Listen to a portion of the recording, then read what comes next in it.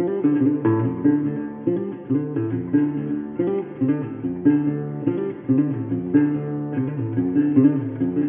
and welcome to the Adventure Games podcast. My name is Shorter Dunbar and I'm your host.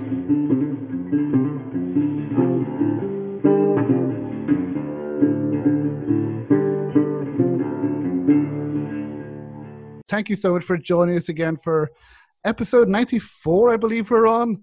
We're beginning to get to the stage where I'm losing count now, getting to the stage where past where I can count now, which I didn't believe we'd get this far.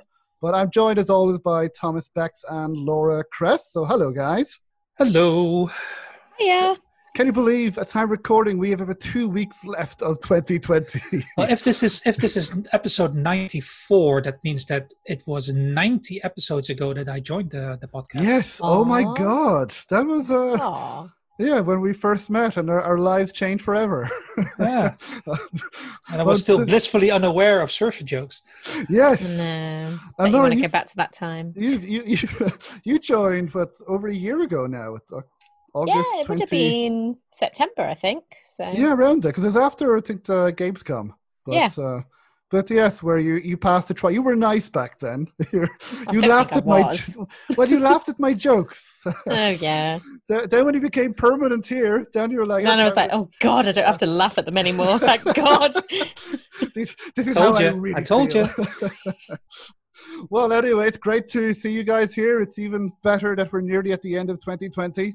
I cannot wait myself, but we have a lot of adventure games to talk about today towards the end of the year. And but first, before we get to adventure game reviews, we've got quite a few to get through. I'll fly through the news because there's a bit of news as well. And now, firstly, it's not really an adventure game, but Metal Gear Solid at least has a strong and at least bizarre narrative. Yes. They're making a very bizarre story. They are making a movie out of that, and there's progress with that because it was announced last week that Oscar Isaacs will be playing Solid Snake, the main character, and which I don't know how you feel, Laura, but I think it's a good cast. I think he can do. I mean, we'll have to see. We'll have to wait and see. Yeah, I'm interested as to what this film's gonna be like. Exactly. Because how can you make a film out of Metal Gear Solid? It's bonkers. I was just about to ask that because the story. I mean, I've played first 3 or 4 of them. I've seen walkthrough. I think it's the 4th or 5th one as well. And I still have no idea what's going on. Really, the story is really, really, really out there. I mean, you have the main character, main villain of the early ones, literally called Big Boss. Yeah, and it's just really, really out there. I mean, that's not the most out there. Well, it's Solid. That's quite a normal part of it. I mean, there's his. Yeah, I mean, we won't go into. No, we won't because we could spend hours. And then But the cutscene. I mean, the thing is, Hideo Kojima obviously always felt like it was a film because of the long cutscenes and the cinematicness of it, and so he probably. Well, I'm interested though. Is he involved in it at all? Because obviously he's not part of Konami anymore. So is he getting any say? It's his project, isn't it? Yeah, he's not. I don't know if he holds the rights to it now. I forget the name of the director. It's the director of Kong Skull Island, who is himself a massive fan of Metal Gear Solid. He's directing, and I don't know. I mean, would it be a good or a bad thing if Hideo Kojima was bad? I don't know though, but it is his project. He knows it more than anybody else. The problem is that he has no clue how to write a film script. Oh yeah, for sure. Too long. So it's the same thing as when J.K. Rowling wrote the scripts for Fantastic Beasts and Where to Find Them, and I'm sorry she did a shitty job at that, because the idea is great, the first movie is good, but the second movie is shite. It's terrible. and people, just because you're a writer doesn't mean you're a script writer or a screenwriter, and screenwriting is a completely different beast than other writing. So if he's involved in an advisory capacity, fine. If he's involved in actual writing, then I fear that this will be an unwatchable movie. Oh yeah, I mean that's what I mean. I think he should be involved in a kind of producer sort of capacity, just being able to give it the proper Metal Gear Solid feel, but not actually writing or directing. Yeah, Plus, he's even if he is the creator, if the writers are good, they will know what they will need to cut things. You can't. Oh yeah. Just like, I mean, Lord of the Rings is one of the most brilliantly adapted screenplays ever, and they have to change a lot. But if you do it correctly, it doesn't matter. Exactly. No, it's. I mean, I do believe that they will have to kind of tone down the really out there bizarriness of the whole story to have to make it somewhat comprehensible. I think, and hopefully another thing. Hopefully there won't be the kind of casual sexism that is in the games which was also kind of weird in the game. So hopefully Metal they Gear won't have Solid, that. that's a '90s franchise, isn't it? True, yeah. I mean, but even in the latest one, where what's her name? The main character, that she's allergic to clothes.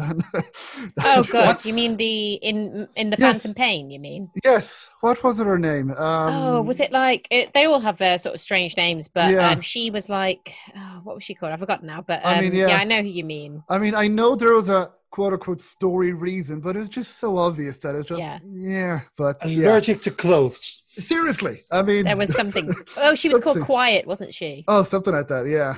Oh, a woman called Quiet. Yeah. Well, she was a sniper, and sure, that's the reason. And all this kind of stuff. Not that they want her to be quiet. It was quiet. actually a really good fight. Getting. Oh yeah. Because you had to. So. Anyway, the movie will feature Oscar Isaac, so we will see. And at least the director is a big fan, but hopefully it can be. I'm still cautiously sort of optimistic, but we shall see.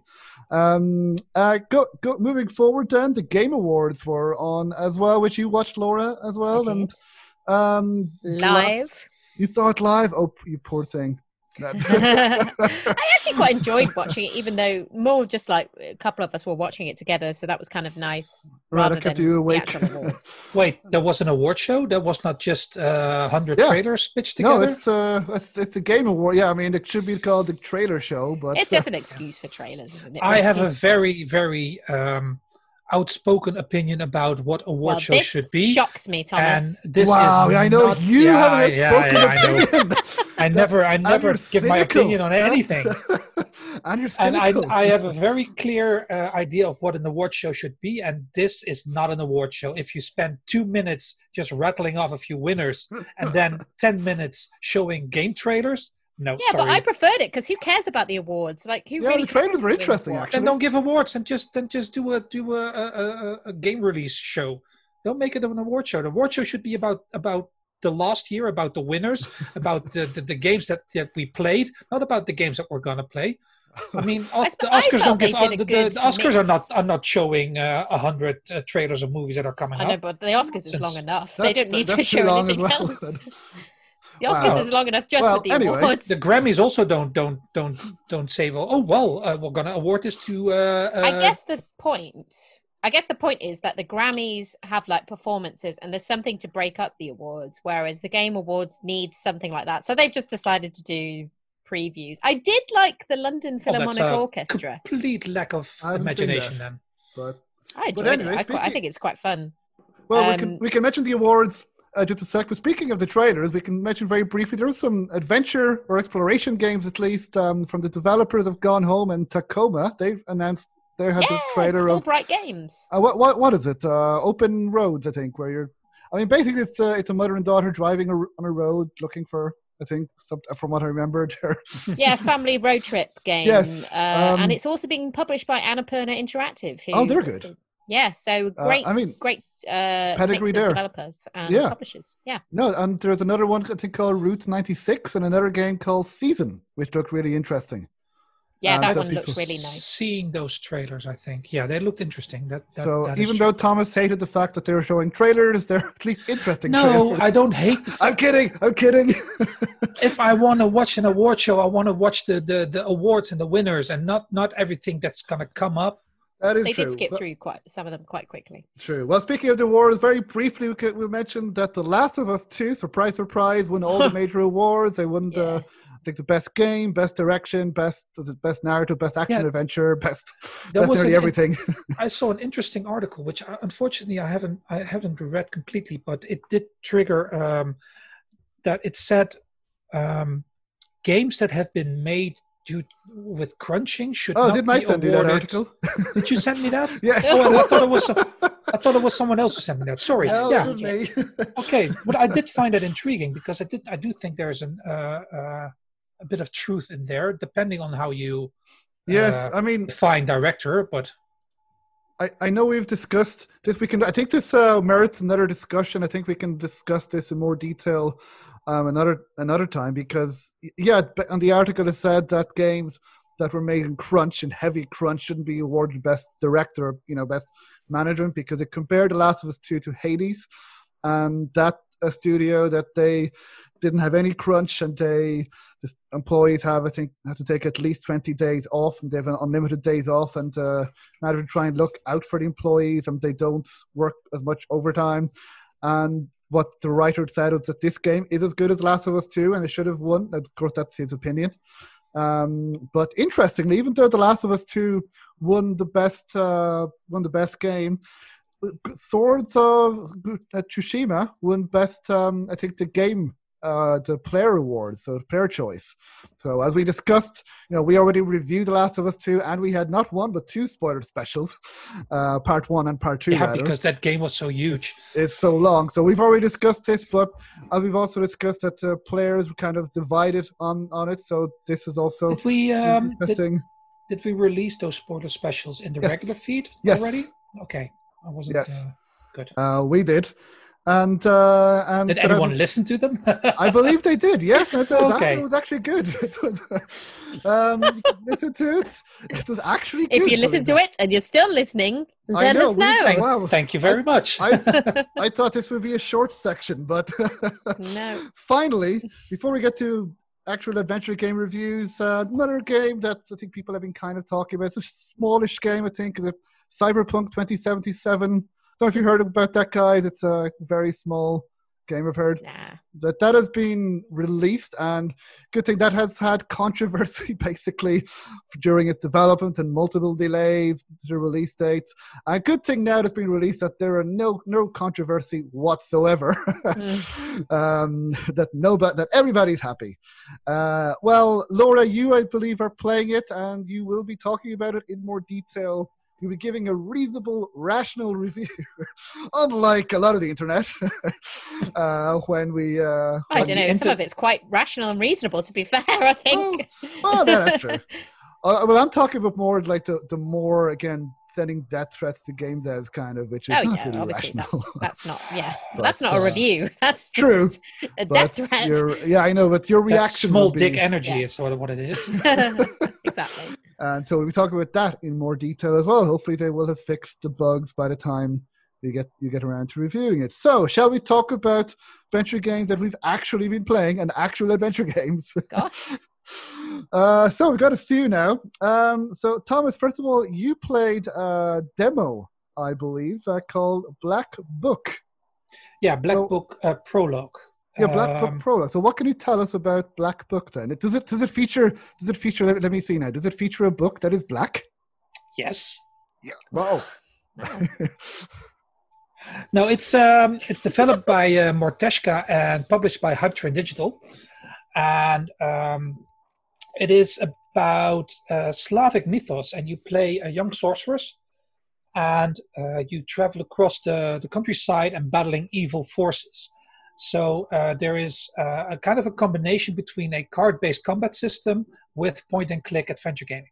So you walk around areas, you can travel around the country, you go places, you do quests. But if you encounter demons, then you switch to a combat system where you have a string of cards that either do damage or protect you or whatever, and then you try to destroy your opponent, which makes you stronger. So there's this RPG element in there as well. I saw it because I noticed it because I really like the artwork. It's very, very Eastern European, which I like because I think there's a lot to explore still in that Slavic mythology that we haven't seen yet, because most games still are very Western based or Asian based, so Japanese. So it's interesting to see. So I played it, and it's not very long, but I really liked it. This is going to be. It took me less than an hour to finish the prologue, and it's definitely going to be a game that I will play once it is out, because I found it intriguing and easy gameplay, lovely. I found it very, very interesting. So I can't see where this is the prologue. Yeah, when it's going to come out. It's I believe available. First quarter 2021. Yeah, no, it looks beautiful. Looks nice. Actually, yeah, it looks really nice. So again, you said it's a mixture of hybrid of or hybrid, however you say it, of RPG, or it's card playing RPG, and yes, I know. Listen, I was an English teacher, believe it or not. What? the outer Hebrides. Listen, it's the way that I say it. Okay, there's English, and then there's short to speak. Yeah. But it's a mixture of point and click and card play, kind of deck playing game. You mentioned, Thomas. Yeah, but it's not like deck playing game like Magic or anything. It's you have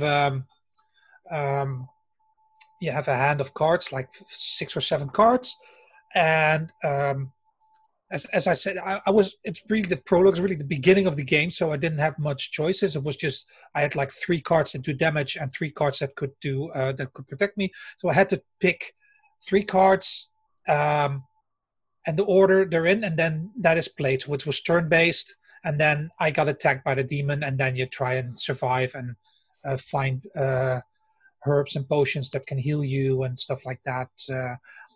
But outside of combat, it felt really point-and-click adventure. Like you have hotspots that you can investigate, and items I think there were items you could pick up. But it was it was really cool. Cool, yeah. And according to the Steam page, you learn about myths and legends from northern Russia, and there's an in-game encyclopedia as well, which is interesting. And then you learn more about life in the countryside of olden Russia. So, not something that at least we hear about every day, at least here in the West. So, yeah, exactly. That's why I thought it was very interesting. I'm always interested in adventure games or RPGs or whatever that take on something of the world that we are not familiar with, and this is again one of those that Slavic mythology. I mean, I do not know much more than Baba Yaga, so looking forward to learn more about this and to play this game in the future. Definitely. So that is Black Book Prologue, which I believe is that is free, and the full game will be out in Q1 2021. So the prologue is free on Steam. Yeah. Cool. So thank you for that, Thomas. So then the next game, which we already spoke about, is Over the Alps. You played this last year, Laura. You reviewed it when it came out on Apple Arcade, and I believe you quite enjoyed it, right? Yeah, I thought it was really good. Yeah, so I recently played it on PC. They released it, I think it was it March or 31st of March 2020, which seems like a lifetime ago. They released that on PC, and they recently had an update as well. They made some update to the game as well. So, again, as you may have heard from Laura's review before, there's an extra story as well in it. So you play 2 stories. So the first story you play as a British secret agent in late 1930s Switzerland, and basically you have to find this the daughter of one of your contacts who has gone missing, and to travel through Switzerland. So this is basically a choose your own adventure type on a postcard with some nice animations in between as well.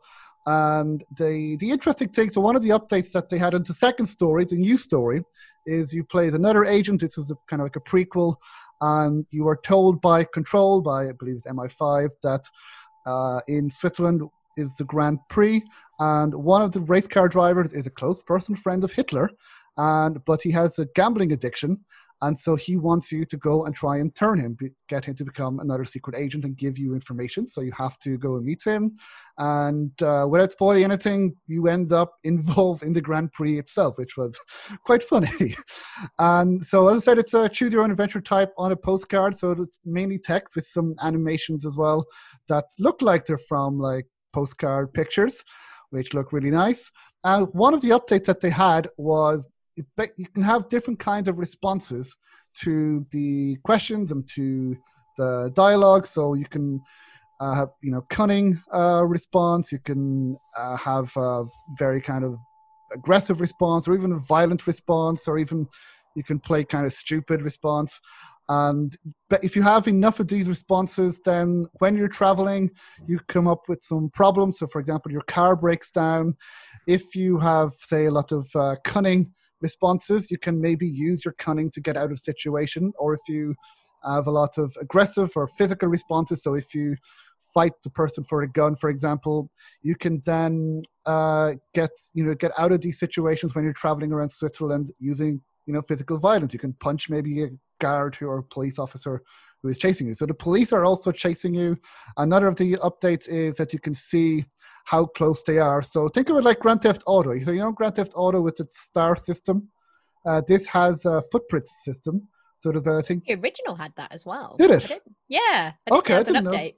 Oh, okay. I believe there was an update. Well, you can find out how close the police are to fighting you. So, for example, if you get involved in a fight in the hotel lobby, people will talk about it. They'll tell the police that, that there is a ruckus started by you, so the police will be on your trail. And yeah, so I really liked it as well. I think one of the best things about it is the writing, which is not a surprise because it's developed by Stave Studios, but it's written by John Ingold, who of course made Heaven's Vault, and it's written as well by, I believe, Catherine O'Neill, who made Astrologaster. Cool. So the writing is really, really good. It is like reading a spy thriller, and you can choose what kind of character your character is. So you can choose if he's like a James Bond type character or a female as well. So you can choose whether they're, as I said, more physical, if they're more down to the point, straight to the point, or what kind of person. So that also changes the writing of the story as well. You make choices as well. Who do you trust? Because you have a Nazi female agent kind of after you, so you have to choose how you deal with her. And yeah, I really enjoyed it. It's not the longest game. It took me about, I think, 2 or 3 hours to play both stories altogether.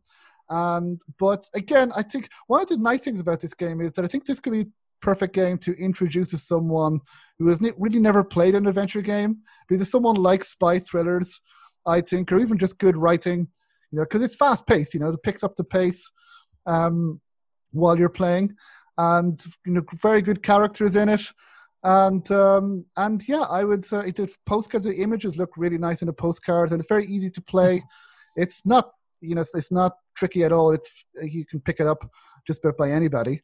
And yeah, I would definitely recommend it. As I said, the best thing is the writing, and it's also nice to, kind of travel this year, that you see some nice places, or you see descriptions of nice places in Switzerland. So this is as close as I would have gotten to Switzerland this year, at least. And yeah, very fast paced, very exciting story. And I would definitely recommend it. And that is Over the Alps by Stave Studios. And that can be bought on Steam. So yeah, you enjoyed it as well, or you said it's also out on Apple Arcade. I did, yeah. It's good. It's a good, well-made game. Yeah, perfect. Okay, so what game next is... oh, yes, Animal Farm. Thomas, you played this game. We will be hearing from you. You're going to get the title right? Orwell's Animal Farm. We'll get to you, Laura. Whose Animal Farm is it? Orwell's. I read the book. I mean, I read the book, and I don't know if enjoy is the right word, but I really liked it. It's a really good story. But I never thought it would be an adventure game or a game. So I'm really curious to know how they did. So, Thomas, you played this game. Yes. What can you tell us about Orwell's Animal Farm? Well, as far as I know, this is the first game adaptation of the source material. There is, of course, the book from 1943, I think. And what most people probably know it about is the 1956 animated feature, which you can, by the way, find in its entirety on YouTube. But this is the first time that it has been adapted in a game, and it has been developed with permission and help of the Orwell family estate. What basically it is a combination of visual novel with resource management. Because what you have to do is you run the farm. Animals have taken over the farm led by the pigs. You have Napoleon, and you have Snowball, and you have Squealer, and the pigs are doing all the brain work. And they want to prove that animals can run the farm better than humans. So when the game begins in year 1, the farmer has been chased off the land, and animals are now going to do all the everything, all the work. And you have to make choices in a way like you have to determine who does what kind of work, what you will do if you have too much food, or what to prepare and everything. While the concept is really simple, the execution is very well done, but the game is not simple. The game is not easy. If you think running a farm is easy, think again, because the first time I played it, I didn't make it till, I think I made it to year 3, and then everybody died.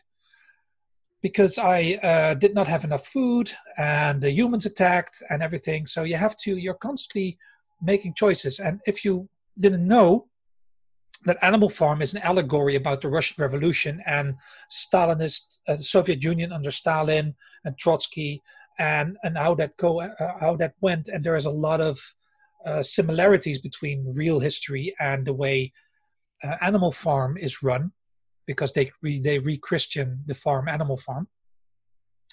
So it starts out pretty well, because you have to keep everybody happy. You have to keep animalism, which is of course communism, but in a different guise. You have to keep the spirit of animalism up. You have to keep your defenses up. You have to make sure that the farm gets developed.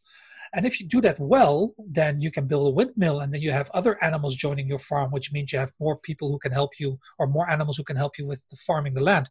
If you don't do that well, animals start dying. And that means you have less animals to help you farm the land. That means everybody is unhappy, and other animals will run away or die, or and then you're in deep shit.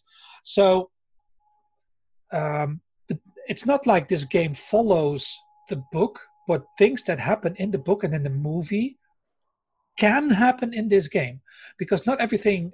Like there was this one game where all of a sudden I got a camel joining the farm. Oh. Which was great. I don't remember that from the book. No, I don't remember that either. It's a long time since I read it, but yeah. They ran away from the circus and they joined the farm, which is great, but that only happened in 2 of the 5 playthroughs I had. Would they survive on the farm, though? I mean, yeah, serious question. Why not? I don't know. Like, don't they camels need, are strong. Don't they need particular climate, though? Or am I just Apparently not. Not in the game, at least. Okay, fair enough. That's interesting. So you're saying that different events occur in different playthroughs. It's not the same sort of playthrough each time. Yeah. So and one of the playthroughs, I focused really heavily on defenses. So I constantly, every time I had resources to do so, I built up my defenses so I could keep the humans at bay and make sure they didn't destroy my my windmill. There were playthroughs where I focused really on Snowball. Others where I chose a Napoleon side constantly, which was basically you're becoming an authoritarian leader, like Stalin. Napoleon is supposed to be Stalin. Snowball is supposed to be Trotsky. But even if you're not interested in the political background, it's still a fun and challenging game to play. The look of the game is very much based on the movie, on the animated movie. You of course have all the laws of animalism that are painted on the wall. The most famous one is all animals are equal, but by the end of the book, it's all animals are equal, but some animals are more equal than others. 4 legs good, 2 legs bad, and then that changes into 4 legs good, 2 legs better once the pigs are trying to walk on 2 legs. So it's quite obvious where this is going to, but that's also something you can try to avoid. There are multiple endings and multiple destinies that you can find out. You can have, like I've had everybody die. I've had the farm being handed over to the humans again because the animals couldn't run it. I've had stuff like that. You can have a triumvirate of pigs running the farm, which means that both Napoleon, Snowball, and Squealer all survived. You can have Snowball be the leader. You can have Napoleon be the leader. There are multiple things that can happen that affects life on the farm. And the longer you can survive, the better, it would seem. The last playthrough I did, I survived until year 10, but I could not grow. The only thing I could do was survive. So I just barely managed to get in enough food to get through the winter. And then I didn't have enough animals to get a very big harvest, so I couldn't keep everybody happy. So at the end, I decided to give up and give the farm back to the humans. That was an option I got. So that was very interesting. There's a lot of voice. There's voice acting in there. A guy who sounds like Idris Elba was great. Wow. He's a narrator. You can turn it off if you don't like it. You can turn everything off. The sound effects were good. There was some good music in there. A playthrough took me about an hour, so you can very easily just if you have an hour to kill, just play it. My last one took a bit longer because I managed to survive 10 years. But there's just so much that you can simple choices that can turn out to be quite have a big effect. Like one of the playthroughs, I decided to not accept the rats, and the rats in the farm are the ones who are constantly questioning authority. They're basically the press. So I had a farm without I had a government without a press, so there was I could do whatever I wanted. So that was a thing that I didn't really realize what the effect would be at the end of the game. Is there an ending, or can you just keep going year after year? I made it till year 10 until I decided to give up. Okay, so yeah. So you don't know how long. No, I actually thought one of the milestones was surviving 7 years, but I made it till year 10. So I guess you can go on, and if you do things right or if you do things wrong. Well, okay, it seems really interesting because again, it is a really good game. You know, again, very, very relevant as well. I mean, relevant at any time, relevant back then when it was written. But it really shows how little is necessary for good intentions to become bad actions. Because I'm not spoiling anything from a 70-year-old book to say that in the end they didn't see the difference anymore between the pigs and the humans. Yeah, and it also shows, I think, how difficult it is to run, well, in this case, a farm or a country or maybe a business as well, that it's impossible to keep everybody happy.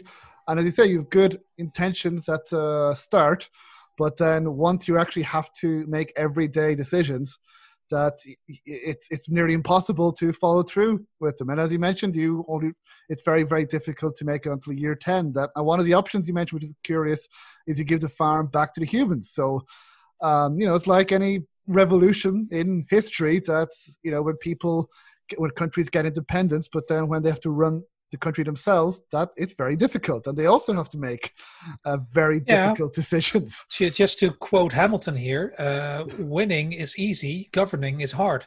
Exactly. And that even the king in Hamilton said himself like, oh, well, you'll be back. Yes, exactly. That fine, govern yourselves. See how you do. Well, no, I might try that actually because I love. I mean, as I said, I'm not sure if "enjoy" is the right word for the book, but I did like it. It's got great ideas. It's very well written. It is a classic. There were a few. There were a few tiny. I guess I could call them bugs in there. Okay. For instance, it happened a few times. The game was buggy, not that there were bugs as in the animals. No. But it did happen a few times that an animal that had left the farm or was killed still popped up in the story. Like in one of my first playthroughs, I sacrificed Napoleon because Napoleon is an asshole. I have seen the movie and I have read the book, and Napoleon is not a good pig. So I thought, hey, let's sacrifice him. Yet somehow near the end of the game, he still managed to turn up with dogs, even though he was dead. So I was like, okay, there's probably a bit of some things some kinks they have to work out, but it did not take away anything from the enjoyment of the game. Okay. That seems very, very interesting. I may give that a go, maybe over Christmas or. So I mean, a nice Christmas, nice positive, cheery Christmas game. Yeah. So that's the developer is Nerial, and the publisher is the Dairyman. Cool, yeah, because the visuals, they look kind of cute, but I'm guessing it's not cute. It's not a cute game with animals. And, oh, look, kids. You've read the book, sure. I know, I did. Not cute is the right. It's storybook kind of. Yeah, it's story. Yeah, that's a good description. Okay. Yeah, fine. Storybook realistic. Okay, so that is Orwell's Animal Farm. It's funny how there are some classic novels that have been adapted to adventure games. I don't know if you guys played this game. Ken Follett's Pillars of the Earth, and that's the actual title as well. I'm not just saying it. I haven't played it. It's more than a visual novel. It is a choose your adventure, kind of similar to the Telltale, Walking Dead kind of games, more without quick time events. But also depending on your actions and your choices in that game, there will be some events that occur differently to the book, because I was surprised to see that one of the characters who died in the book, they survived in the game because of choices that I made. So, but it's interesting how there are more classic novels being adapted well, it seems like, to adventure games.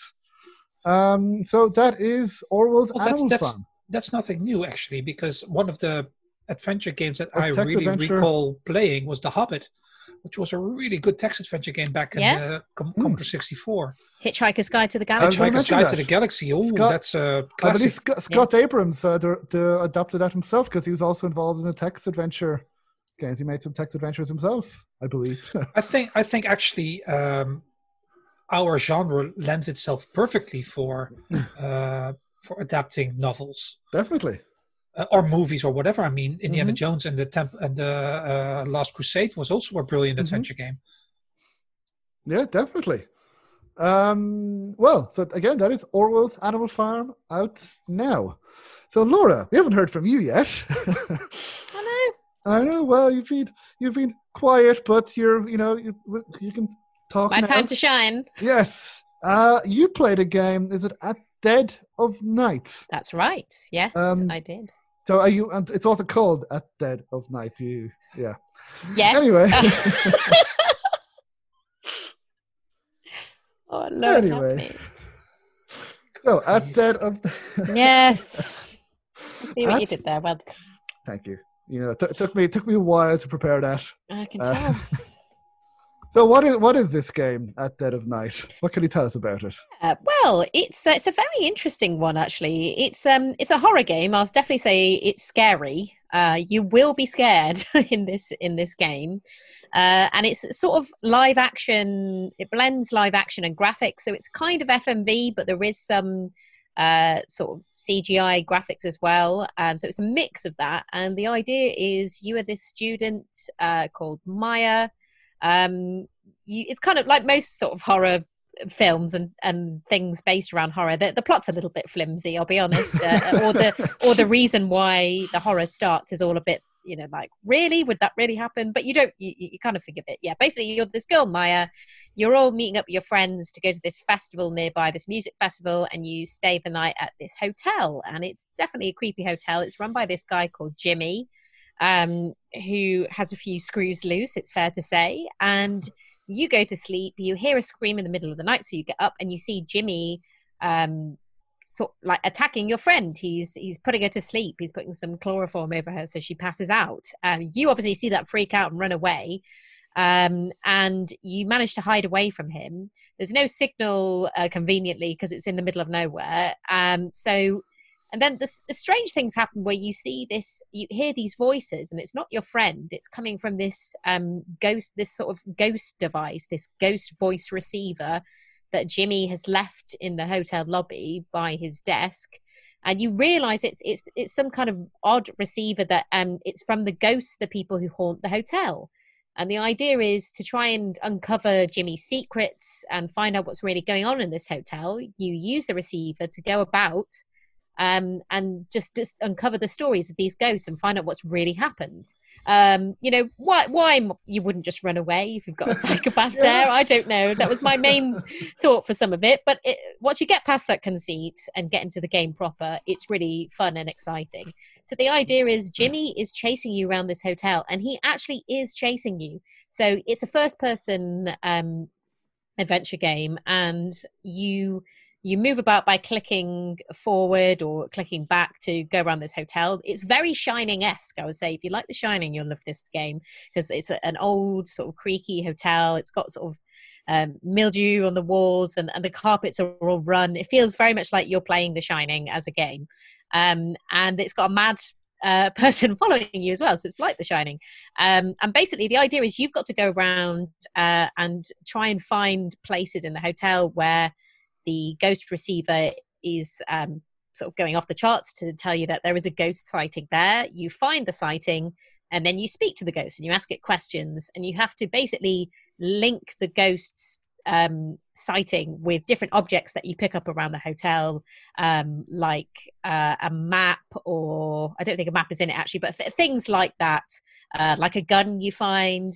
You find lots of different objects, and you've basically got to say, is this sighting linked with this object? And the ghost will say yes or no. You only get a few tries, and if you don't get it right, then the ghost goes away again. It's very much like if you ever played the game Contradiction, where you had to link two things together, because it's by the same people who made Contradiction. Oh, wow. So it's plot twist. Yeah. But very different in style, because this is definitely a much scarier game than Contradiction, where you were just a detective and you were going around asking people things. But the real sort of star of this show is Jimmy himself, because he is chasing you around this hotel. He will appear at certain points in your vision. He'll pop out in front of you around a wall, and at that point you've got to hide. So you've got to go into a hotel room, go into a cupboard, or go in, into the bathroom and hide. And he will come into the room and he'll look for you. And this is all in FMV live action, so it's very scary. And sometimes he will find you and he'll hit you. He'll hit you over the head. You'll pass out. You wake up again in a room, and you have to sort of find some of your objects again and go about again. He doesn't kill you, which is very nice of him. Yeah. But he knocks you out anyway, and then you've got to go on your way again. And it's scary. It's really scary when you can hear him and you're not sure where he's gone, and he jumps out at you. So you will go around a corner, and then he'll just be there on top of you, and he shouts at you, and it's scary. When I was playing this, I was so on edge. And there's a key to drop the sound, because there's music as well as you're going around, and you can sort of drop the sound, and then you can hear him where he's walking. So you've got to listen out to see what direction he's going in. You can look through spy holes of the hotel door to see if he goes past. A little video will play of him going past or going the other way. So you basically got to judge. It feels like you're playing a live action stealth game. Like you actually are properly playing a stealth game, rather than like Metal Gear Solid or something, where obviously it is stealth, but you can kind of, it still feels cartoony because of the graphics, whereas this is very much, it's first person, it's FMV like, so it is scary. It's long. It took me about 12 and a half hours to finish it. Wow, really? And there is some it does start to feel a little bit repetitive, because you're going around, there's 3 different floors, and they are quite different in style, even though they're all just hotel floors, so there are going to be some kind of similarities. The stories that you unlock are quite interesting. I won't say how many characters there are, but there's a fair few. So yeah, I just thought it was very different. I don't know what it was about the game, because about halfway through I was thinking, oh my gosh, I've only done about 45% of this game, and yet it feels like I've done quite a lot. But I still wanted to uncover what was going on. I think the unpredictability of Jimmy, because he really does, sometimes he'll leave you, sometimes he'll leap out at you. Sometimes I walked right past him and he didn't get me. So they've put a lot of programming. I'd be really interested in speaking to them about how they've managed it, because it doesn't feel like he's on a set pattern. He sort of is wandering around. It feels like just a normal human being. Yeah, the ending itself, it can never, I think, live up to the horror that you experience up to that point. So there was 1 or 2 little bits I was a bit like, oh, okay, they've lost the thread a little bit maybe, but I think the whole experience in general definitely lives up to it. It's a hard game. It's definitely not easy. It gets easier once you start to learn the patterns of Jimmy a little bit and where everything is in the hotel. Thankfully, on the ground floor, for some reason, he can't attack you, so that's a little breathing space if you need it. But yeah, really interesting game. Very unusual, and it was great to play. It was great to stream as well because everyone just enjoyed watching me be scared. But yeah, I just thought I haven't really played anything like that, especially as an F&V game, because it's not about making decisions like you do in the complex. It is making decisions, but it's a decision of like, do I jump in this room? I've got to hide now. He's coming. Where is he? And that kind of thing. That's so yeah, very stressful. unusual, very unique game. Cool. Yeah, I mean, it sounds very good. Sounds very interesting. I'm not sure I'd be able to take it. I mean, oh gosh, it's very scary. You get a bit better because I had to psych myself up. I'd be like, okay.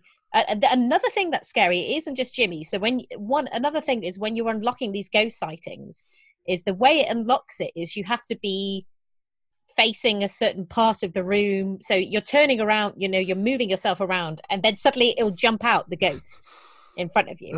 And it might be someone hanging from a ceiling or things, so it's not for children, this game. Right. I will say. But that was even scarier than Jimmy sometimes, because you were thinking, oh god, okay, when am I going to see this ghost?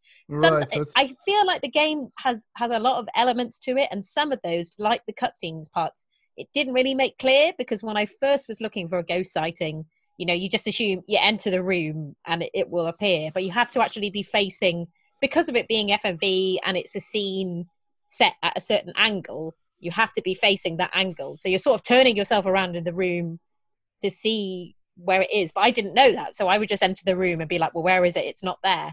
And then suddenly it came up. So I was like, oh, okay, fine. That's how. But it doesn't really make that. I think it needs to make a couple of things a bit clearer. But yeah, I would say, if that sounds interesting to you, if you like the idea of that, I would say persevere. There are some bits where you'll be a bit like, oh, this is getting a little bit repetitive now, but it really picks up, and there's just nothing like it, I think, out at the moment. Yeah, that's basically what people on Steam are saying. It's just about all positive reviews. They're all saying, again, it's like contradiction. And they're saying that this one is very unsettling. It's unmissable. It's very unique. There's one person who said, this game is so unsettling, I want to stop playing ... but I can't stop playing ... That was the thing. I really enjoyed playing it. I was just like, oh, I've got to do this other thing. I don't know if it was just the ghost. Each thing was quite unusual. There were some excellent bits. Like I said, again, very reminiscent of The Shining, when you enter this really spooky, empty theatre part of the hotel, and there's this big stage. And it just feels very cinematic, very atmospheric. So they've done an excellent job of that. All I would say is definitely look at the tutorial. I've seen other people streaming it. They don't know what they don't know where they're supposed to go or what's happening. And it's frustrating because the tutorial itself still doesn't give everything away. I think they could give more. I think they've done some updates to make things a bit clearer as well for everybody. So if you're playing it now, it might be a bit simpler, but ish. But yeah, definitely read the tutorial. Maybe it would have been a bit less scary if you hadn't played it at midnight constantly. That's true. Maybe, yeah. Well, I don't know, Thomas, because I played it earlier sometimes and it still freaked me out.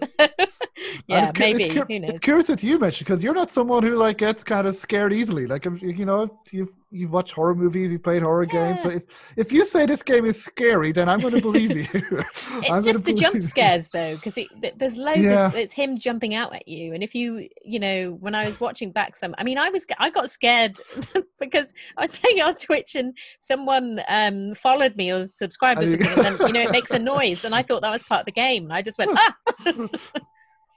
So it really gets under your skin. It does. Another person on Steam said this game is unlike any other game. So they're basically saying kind of what you're saying as well, that it is a unique horror game that is genuinely scary. Yeah, and I think there's one or two problems. Like I said, I think it is a little bit too hard, and I don't think they make everything clear at the beginning, and some people will be put off by that, and I think that's a shame.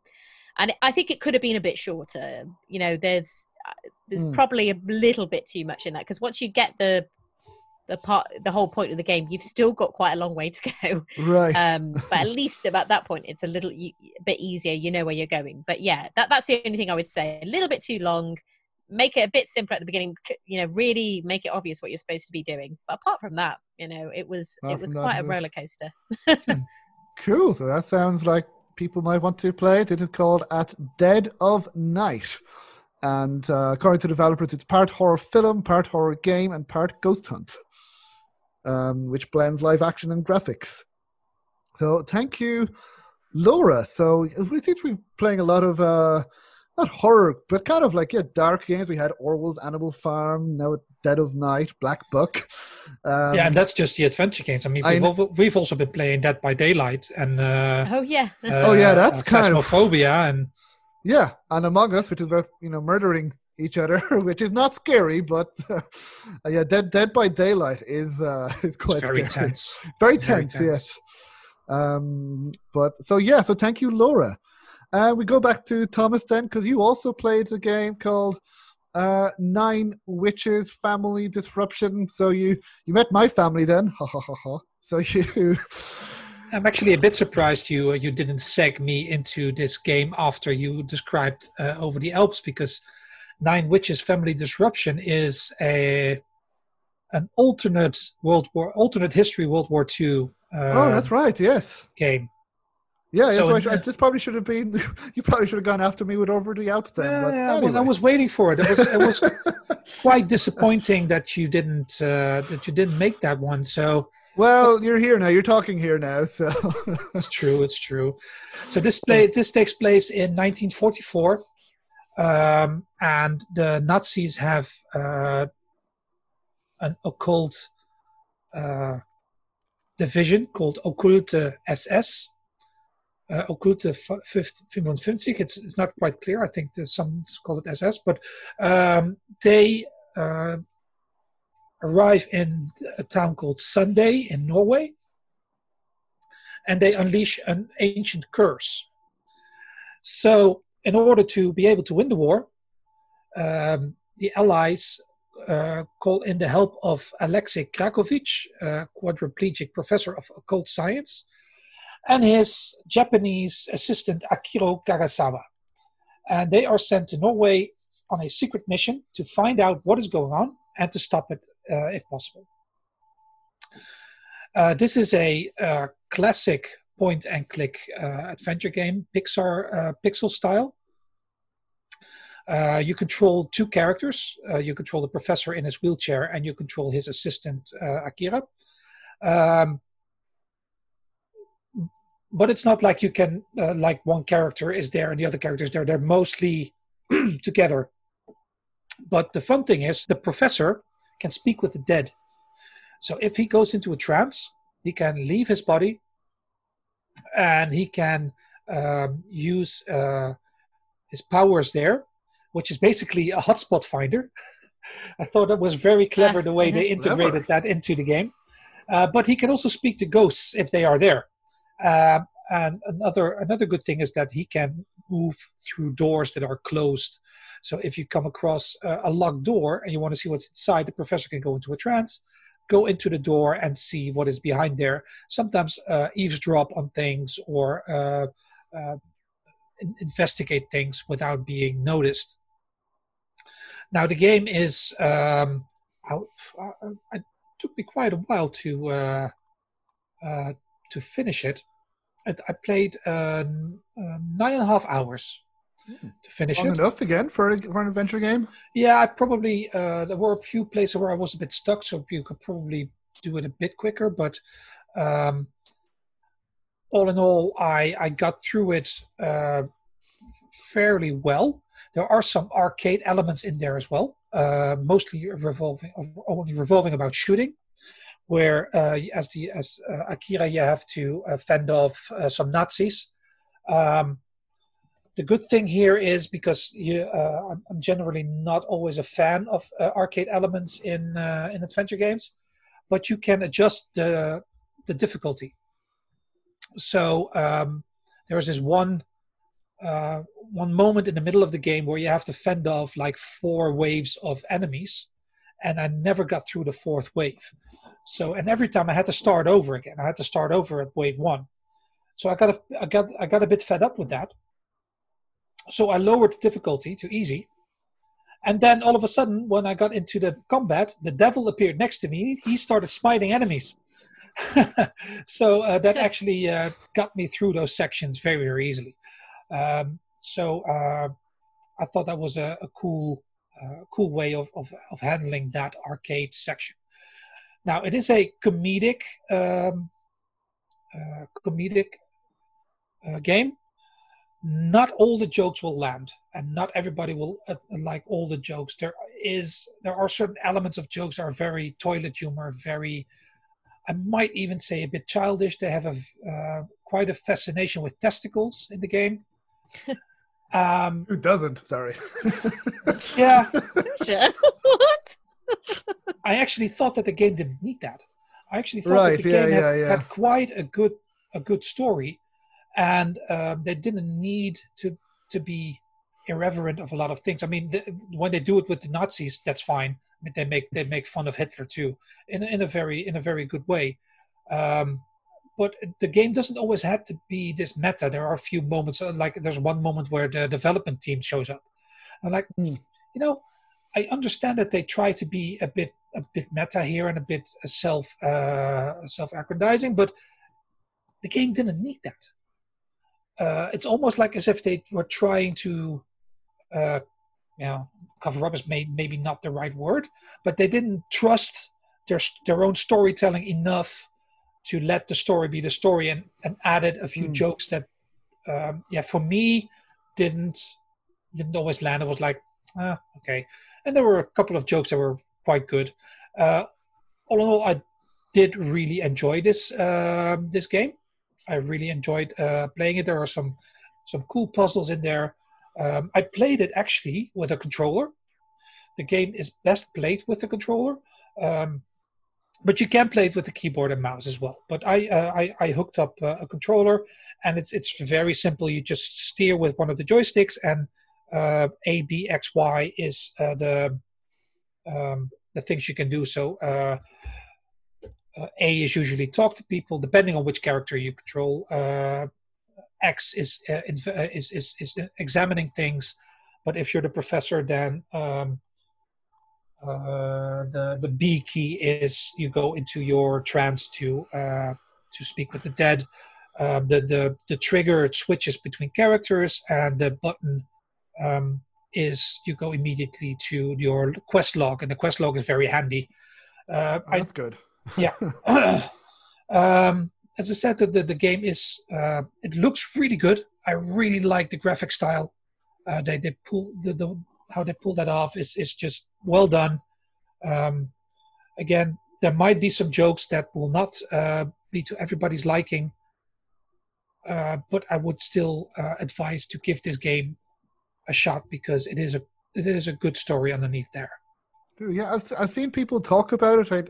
On Facebook, they've been talking about it, and they've generally liked it. I like the graphics. It's pixel art, but kind of looks a bit different as well. Like looks, I don't know how to describe it. It doesn't look like your typical pixel art game.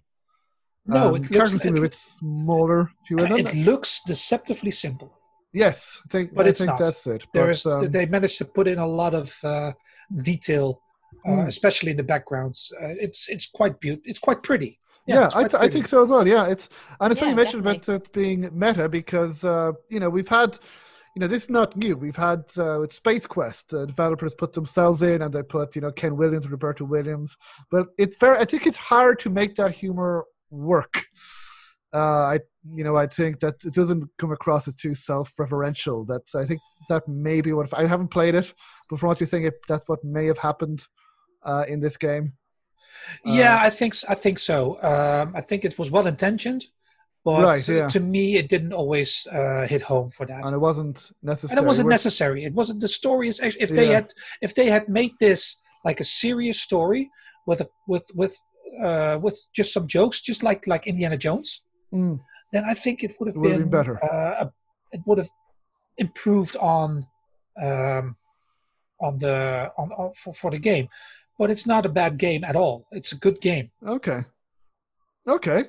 Again, that's Nine Witches Family Disruption, an alternate World War II game, a comedic game as well. And people were comparing this on Steam to LucasArts games, to Monkey Island and Indiana Jones. You mentioned that it would be better if it was like Indiana Jones, but I'm guessing it's not as good as those games from what you're saying, but still pretty good. No, it doesn't reach that level, but it strives to get there, and it does a good job. Cool. Okay. If we can check that game as well, Nine Witches Family Disruption. So yeah, and you can play a prologue as well for free on Steam. Oh, so you can get a taste for it then. Yeah. Right. Well, thank you. Now, just two more games left. I think two relatively big releases the last few weeks. Before we get to Laura, I had a chance to play the latest game by Don't Nod, which was Twin Mirror. Look, you've been helping me for a long time. Even today, without you, I would still be lost in my own head. I'll take the compliment. But the two halves of your world, they don't mix. There's Sam, the well-adjusted human. Thank you so much. And there's Sam, the depressed, truth-obsessed misanthrope. I'll tell you what the truth is. To be happy, sometimes you need to focus on people. Thank you, Sam. And not things. They're facts, not things, and they should matter to everyone. Objective reality is a subjective myth. Why does it have to be so complicated out there? Don't touch me! But you're still here. Still trying. You just have to care more about the people around you. You always make it sound like you care, but all you want is to change me. You adapted to other people. Wasn't it nice to feel accepted? Stop pretending you're someone else. Or keep looking for a truth that may not exist and leave everyone else behind.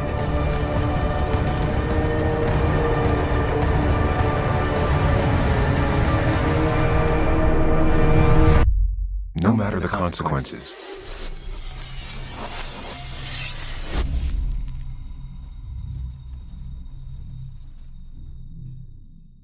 And so Don't Nod, of course, developed Life is Strange 2, and Tell Me Why, which was also released earlier this year. And in this game, in Twin Mirror, so this is a detective game where you play as investigative journalist Sam Higgs, and his best friend Nick, he heard, died, so he has to go back to this small mining town in West Virginia to go to his wake. And now Sam left the town 2 years previously under a bit of a cloud because he is a journalist, and he did some investigating, and he wrote an article about the mine which was breaching safety regulations, and the mine has since closed. So the miners then have been unemployed since then, and they're not very happy about it, as you can imagine. And he also meets his ex-girlfriend there, and so it's a bit awkward there as well. Now, when he arrives there, he meets up with Nick's daughter, called Joan, who is now a teenager, and she asks him to investigate. So Nick died in a car crash, and she says, everyone says that this was an accident. She says that she doesn't think it was, and she asks you to investigate. And now your previous editor said he looked into it, and he didn't find anything strange, that it seemed to be an accident. So now you spend the game then investigating, see what happened, did anything happen. I don't think it's a spoiler to say that there's a little bit more to it, because it would be a pretty short game if there wasn't anything more to it. So, yeah, so I won't say too much more than that. And the thing about this, the story, it is a bit cliche. I mean, it does have a feeling of, put, tab A to slot B, that you have the thing that you say it's an accident, and is it an accident? And then it becomes kind of Hitchcockian in a way, which can be good as well. And it's, it's kind of like you can kind of, tell more or less what's going to happen. But I did enjoy it. It was intriguing all the way through. I wasn't bored by it, and I did want to know what happened towards the end. There were some nice twists there as well. You did get to meet, quite a few characters in it. And so even though the story itself was a bit cliche, I did enjoy it. I did like it. Now, the thing about this game that I liked as well, that there are some unique parts to this game, and one of them is a mind palace. So anybody who's either read Sherlock Holmes or maybe seen the Sherlock series from a few years ago, I don't know if you've seen that episode where Sherlock Holmes goes into his mind palace with is it the suffragettes episode? But in this game, so you use the mind palace for memories, to remember certain events that happened, but mainly to, first of all, you need to find evidence and then reconstruct the crime scene. Now, if you get it wrong, nothing happens. You just tell, oh, this is wrong, so you have to do it again. So it's on the easy side, but I did like it. And what I did like is that Dontnod are trying something different in every game. So they had memories part in Tell Me Why, and now they have this mind palace part in Twin Mirror. So they are trying different things in every game. So their game is similar to the previous games. It's narrative based. You do make choices, but the difference between this and later Telltale games is it doesn't feel exactly the same. They are trying new things, then as well, another part is you also have, it's called Twin Mirror. I won't say exactly why, but you have kind of like your conscience who kind of talks to you, which is similar to Gollum in Lord of the Rings, but kind of nicer. So he tells you he gives you advice, and then you have to choose whether to listen to his advice or not, or just decide what to do yourself. And so I thought that was quite interesting. The voice acting I thought was good. It was overall good. I thought it was maybe better in Life is Strange and Tell Me Why, but again, not bad here. The graphics all look good. The lip syncing, it is better than the Life is Strange one. It's still a little bit weird, I think, but the mouths, I don't know. It's kind of like the move in a kind of odd angle. But again, it's not a big issue. It's not a terribly long game. It took me about, I think, 3 or 4 hours. It's not episodic. It's the first Dontnod game that is not episodic. But again, I don't think it needs to be too much long. It would have been nice maybe to have been a little bit maybe longer to develop some of the characters more, because you need some of the characters and then you don't hear more from them. But I think it captures, what Dontnod do well now is they set one of their games in small town America. So that kind of, and do the same here, and they do it really well, and they focus on some issues that are part of modern America. So with the decline of the mining industry, they also have some other issues, drugs problems, and then family issues as well that are very relevant nowadays. And it's so it wasn't terribly long, and so I know it didn't get great reviews, because I know, Laura, you sent us a review where it didn't get a great review, and then on The Guardian it did get a better review. I would be more in the middle, more positive, because I don't think it's going to be best game of the year material. As I said, the story is a bit cliche, but it was interesting. It had some very good moments to it, and overall I did like it. I did enjoy playing it. I'm glad I bought it, and I would recommend it. But again, just don't go in expecting a hugely original story, or even I don't know how memorable this game is going to be afterwards. But while I played it, I did enjoy it. One other thing, while I was before the Mind Palace, while I was looking for evidence and clues, it did get a tiny bit frustrating. There was kind of pixel hunting, not terrible pixel hunting, but I did kind of feel kind of a little bit frustrating that you're looking for the small object to reconstruct the scene. But yeah, overall, I did enjoy it. I did like it. And it is an Epic Game exclusive, so sure we know how popular those games are. But if I know it's we're talking about the price as well. I don't know how if it's 30 euro, 28.99 euros, which it might be a little bit more expensive compared to other games on Steam, especially for the length of the game, which is about 3 or 4 hours long. But as I said, it's it looks nice. If you want to play a good detective game set in small town America with some relevant issues as well, a story that's well cliched, that's well told, and overall well written, I would definitely recommend to check it out. So that is Twin Mirror by Dontnod Studios, and that is their second game compared to Tell Me Why. So okay, so it sounds like you liked it a little bit more than what some of the naysayers are saying then. Yes, I mean, I definitely wouldn't be like negative on it. Like I would recommend. Where would you rate it in the rest of their output? Yeah, I don't think it's. I don't think it's as good as. I think I enjoy Tell Me Why more. Although Tell Me Why did have some parts that were a bit slow. So this was more faster than Tell Me Why, and even Life is Strange. There was no bottle searching puzzle, so they've managed to completely remove that. I think storyline wise, I think Tell Me Why and Life is Strange. I haven't played Life is Strange 2 yet. I think Life is Strange story wise is probably still number one, and then Tell Me Why, and then this game. Probably the same overall. This has some parts that I think are better than Life is Strange, Tell Me Why. But overall, I think it's probably not as good as those games, but then it's close. It's not, I don't think it's a bad game by any means. As I said, probably the worst part is the story is a little bit cliche that that I was kind of like, okay, here we go. This is, this is typical detective story. And characters are running away from the police now, and I was kind of waiting for. There were some twists, but I was waiting for something kind of more original. I didn't get it personally, but as I said, it's fine. It's not going to change your world. I don't think it's going to make you go, wow, this is amazing. But neither do I think it's terrible. I think it'd be like a 3-star out of 5-star game if we did give stars. Whereas Tell Me Why, I might give 3.5 or 4, and Life is Strange, first of all, like 4 again if you do stars as well. So again, that's still recommended. It's still a recommendation. But I don't think it's as good as the previous games, but not bad. Which I know is damning with faint praise, but I would definitely recommend if people want to play a decent detective game to check it out. Okay, I'll consider it. Again, the one thing I do admit is the price.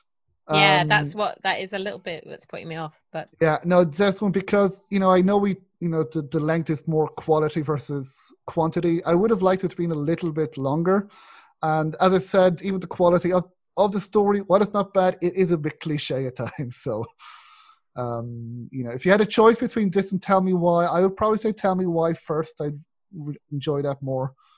But yeah, maybe if this is on sale at some point, check it out. So that is Twin Mirror, and our final game that we're going to review. We've had a lot of them today. Laura, you had A Call of the Sea. Dear Nora, I am writing these lines to you, even though I know you may never read them. My research led me to this island in the heart of the Pacific. But here, I only found more puzzling enigmas. Even so, I'm convinced that I'll find an answer for your illness in this place. I swear I'll be back home soon, my love. But you never returned. What happened, Harry? Your letters led me to this idyllic, nameless island in the middle of nowhere. What did you find? Its shores speak to me in the whispers that carry on the reefs at night. I wonder if this alluring place riddled with mechanisms and contraptions is the same island that haunted me in my dreams. Or perhaps they were never dreams to begin with. Harry, my love, I swear I will find you. Did you answer the call? I answered the call. Or did you ignore it? Did you hang up? I did not ignore it. I answered that call. It was the wrong number. Yeah, hello. Very interesting game, this one. Published by Raw Fury, by a developer called Out of the Blue. Just come out quite recently, and very beautiful looking game, I would say, is the first thing to say about it. It reminds me of kind of games like Firewatch, with the sort of 3D graphics, but this is set aboard it's set in the 1930s in the South Pacific, aboard a very tropical island. So there's a lot of beauty to see. There's, lush jungles, there's waves crashing upon the beach, there's beautiful sunsets, and it's just a really beautiful game to look at.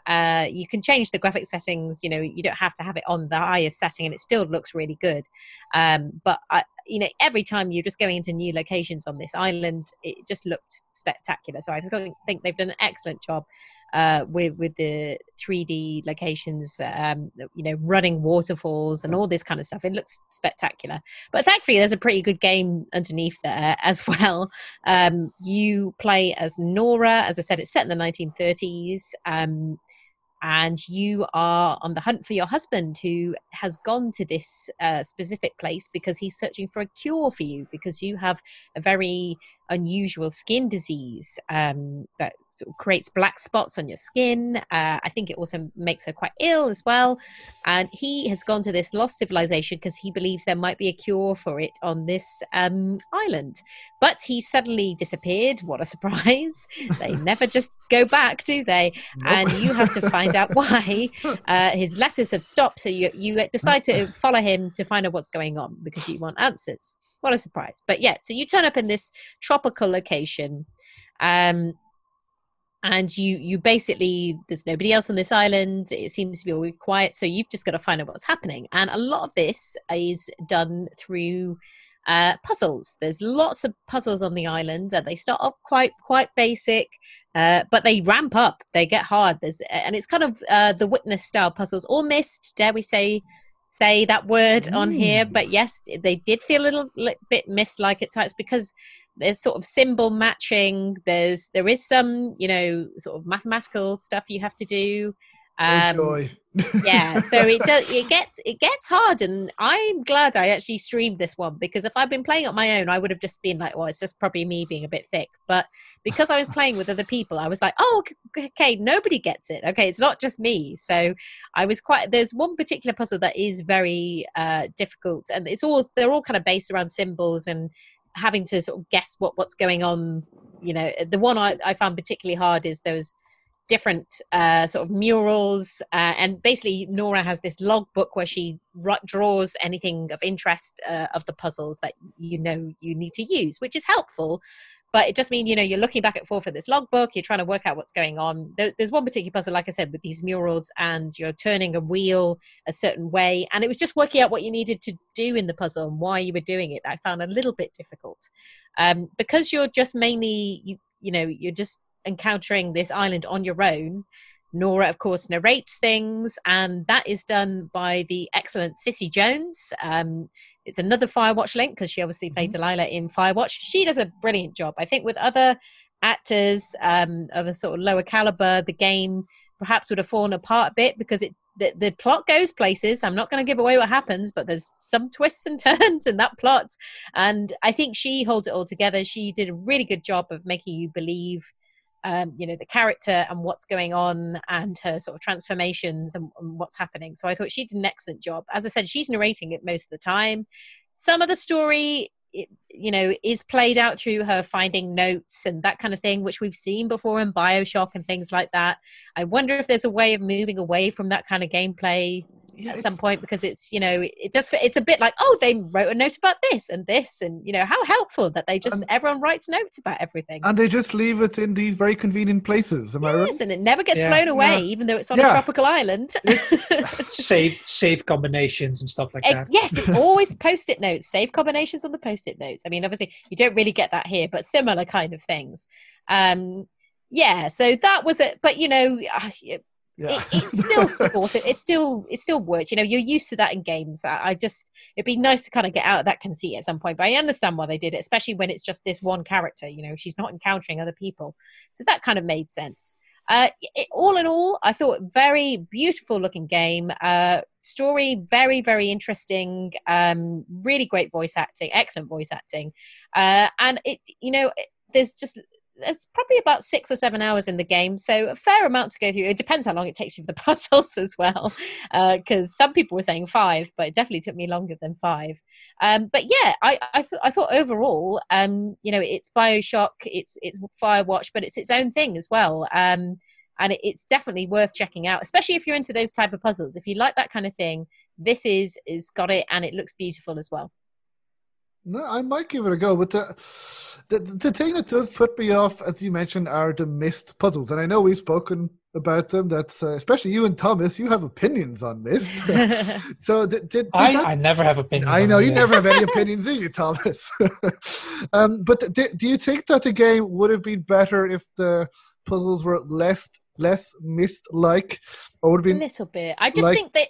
So, for example, the one that I found particularly, there was another one to do with the sort of piano that I found difficult, but that was partly because I didn't realize there was another area that I hadn't visited that made things a lot clearer, because at one point I only had a few clues. I was like, there must be something else I need to find. And as with all adventure games, if you aren't able to do the puzzle, it's probably because you've not picked something up yet, and that was kind of the sort of clue here. You've not found the right area. Was there like some pixel hunting then, or would you call it easily? No, not really pixel hunting, but for this I meant just as in like there was a whole area that I didn't realize was there, and that area gave more notes and clues. So there are puzzles like you have to pull levers in certain ways to get it's that kind. There are quite a few of those. They actually your favorite puzzle, Saoirse. Yeah, you love those puzzles. And again, to be clear, I don't mind puzzles in games. I do enjoy, because as I mentioned in my review of Bleeding Moons, I think last week, it's a very easy game, but there were some puzzles in it, and I chose the most difficult option because those puzzles I found interesting. But these kind of puzzles, these mechanical puzzles that, pulling levers and mathematical puzzles, and there is a market for them. As we've seen, a lot of people love Myst type of games, and The Witness is another game, and a lot of people love these kinds of games. But another thing is, these puzzles don't really hold my interest. And I think that's fair enough. I guess that's a personal thing, really. Exactly. But, so I'm not saying that people shouldn't play, but I enjoyed them enough, I would say, and definitely, obviously, if you enjoyed The Witness, you'll really like this, and it looks as good, if not even better than The Witness, I would say. If you like this kind of things, definitely get it. I'm not a huge fan of that, but I still enjoyed it. Okay. That kind of makes me want to play it. Sorry. Yeah, I would say give it a go. And hey, I've played it now, so I can give you hints. The piano puzzle, I actually enjoyed more when I realized there was another area and that kind of thing to go to. It was this mural puzzle later on in the game that I found particularly tricky, and I think it just maybe it could do with these bigger puzzles with just a little in-game hint system. Yes, and it wouldn't have we've to mentioned this before. It wouldn't have to be giving away the whole thing, but just because people don't like having to go to walkthroughs, people don't want to have to do that. If you could just give a little hint of something, then that would solve everything, I think. And if you make that optional, that you don't have to use it. Exactly. Yeah, of course. That people who need it can use it, and people who don't want to use it don't need it. Yeah, definitely. Oh, yeah, for sure. People don't have to use it because I on my own, I might have thought, okay, well, I'm just not great at these puzzles, and fair enough, I didn't get it. But everyone, and not making out as if there was loads of people watching, but the small group of people that were watching also I was one of them. Get it. Yeah, exactly. Thomas was watching, and we were all trying to figure it out together. And I think, obviously, we did in the end. So we got there. But they're not impossible then. The puzzles. No, they're not impossible. And no, but I do know that when I'm going to play it, because it's going to be the next game that I'm going to play, is that I'll have you as the hint line, because I know there is going to be a few puzzles that are going to stump me. And I have to say, it was only sort of halfway through that I started to find them difficult. They're definitely at the beginning. They don't put you off as much. They're a bit easier to crack. So there is that. It gets you slowly up there. So maybe just that's the only thing I would say. And so to put the puzzles then, you would consider them better than in Myst. Then for what they're better than in Myst. Yeah. Okay. Again, I know that there are a lot of people who love Myst, so we need to be clear. I might give it a go. I'll see, because there are a lot of games that we want to play as well, but you're convincing me to give it a go. Yeah. No, but it's good. As I said, everything else looks. Cissy Jones is amazing. It looks great, and from what you're saying, the story is really good. It's gotten a load of positive reviews on Steam as well. And again, I do really like these games like Firewatch, where you're just exploring these really interesting locations, and this is another one that seems like it. Gone Home.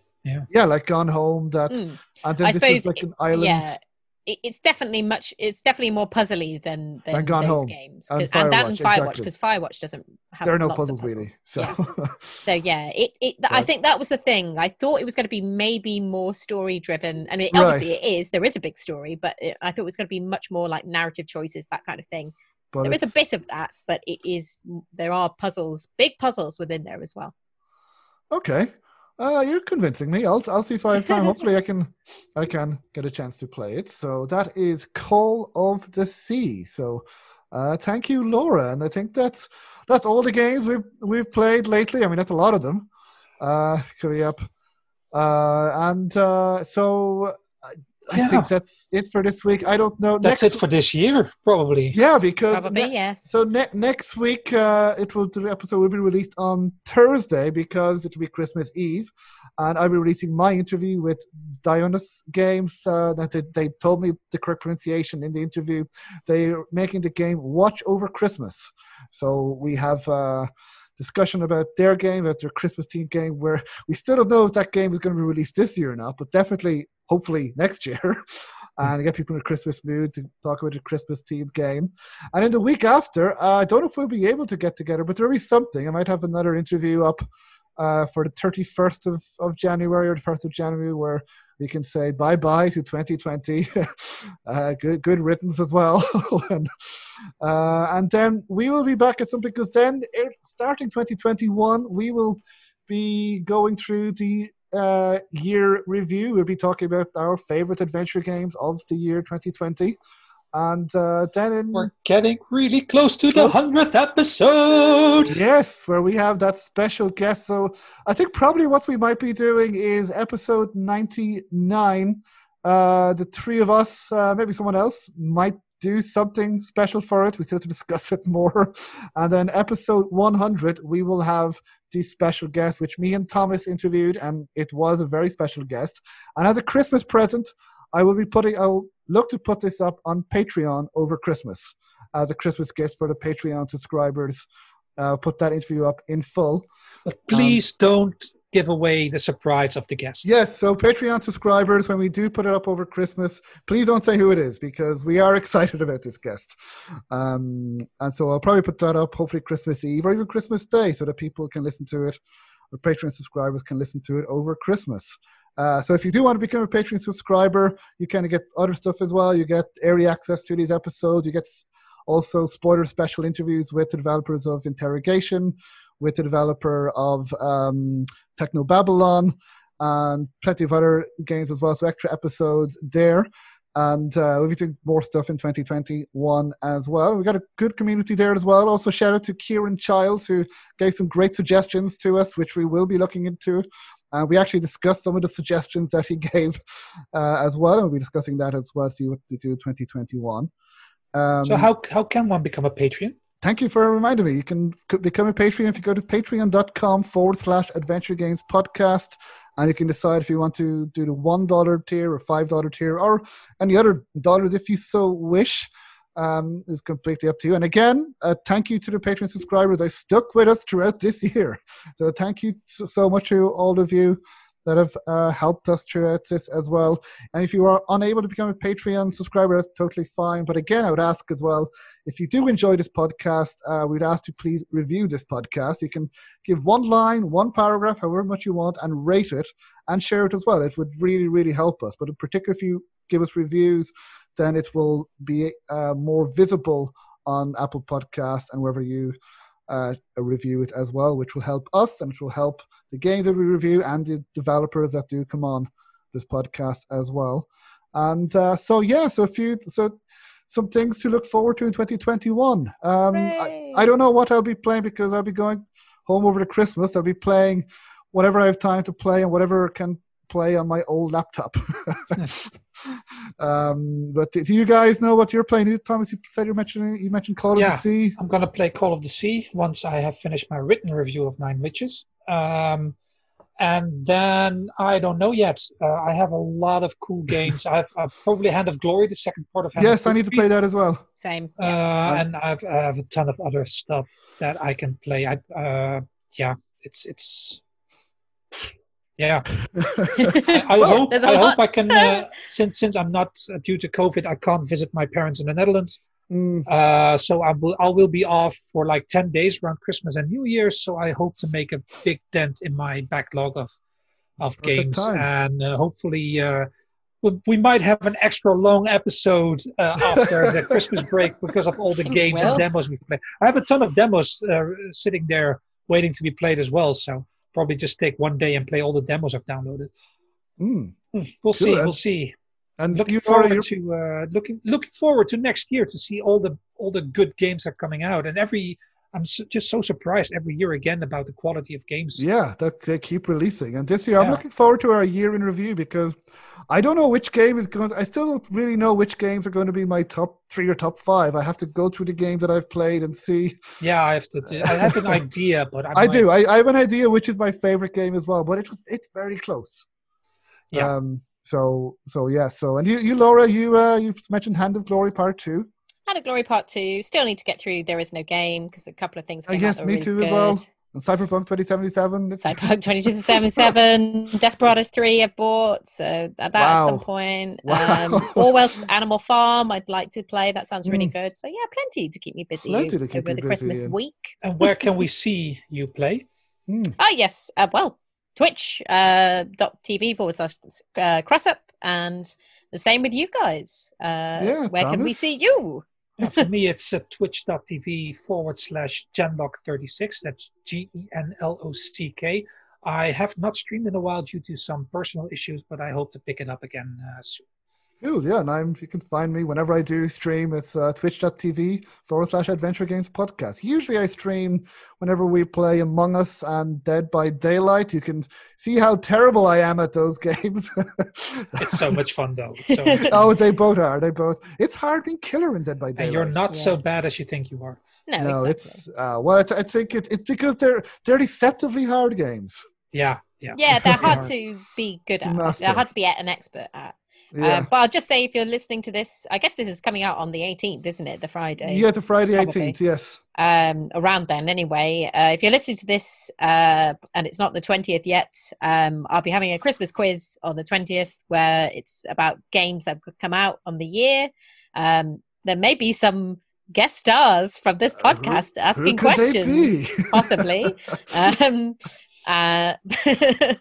But yeah, so yeah, tune in on my twitch.tv/Cressup, CRESSUP, if you want to join in. There's some games that you can win. Application Systems Heidelberg have given me some Steam keys for things like Lamplight City and Luna. Thomas is motioning that he might be able to help me out with that. But yes, anyway, yeah, so join in 8 p.m. from 8 p.m. On Sunday the 20th, if you listen to this by then, and try and win some games. I'll try and make the questions relatively 8 p.m. British time. 8 p.m. Sorry, GMT. Yeah, so hopefully the questions will be, I mean, at least for one or two of the questions, I might, if you're a fan of adventure games, you should be able to get some. Yeah, it won't just be adventure games, but there'll be enough of that because that's what most people there enjoy. Sure. So yeah. Well, thank you, Laura, and we'll be speaking to each other hopefully. But people listening, Merry Christmas, Happy Holidays. Yes, and Happy New Year as well. We made it to the end of this year. We made it. 2 more weeks until we are actually at the end of the year. I don't know what 2020 has in store for us. For don't. It has to be better. I believe 2021 will be better. For us all, so it can barely get worse. Exactly. So thank you. On that cheery note. And on that cheery note, thank you to everyone for listening. I hope everyone is well, and we will be back. The three of us, as I said, next week. I'll be back speaking to developers of Watch Over Christmas, and another interview. Yeah, I think I'll put up an interview with a very famous developer if I can edit it on time on the 31st of December, and then we'll be back in the new year. So. Happy holidays, everyone, and take care. Bye-bye. Keep on questing. Bye.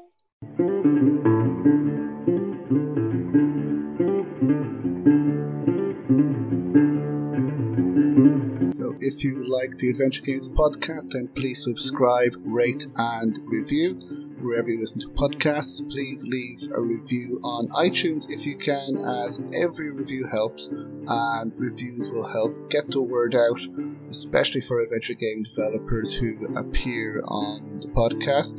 Now, you can also follow me on social media. You can follow me on Twitter at AdventGamePod. You can follow me on Facebook at Adventure Games Podcast. You can also follow me on Instagram at Adventure Games Podcast as well. And we're also on Discord at Adventure Games Podcast. So if you are an adventure game developer or adventure game player, you can follow us there. So again, please feel free to retweet and share podcast episodes and the podcast to people who you believe may enjoy it. And you can also find more information about the podcast on www.adventuregamespodcast.com. So until next time, thank you.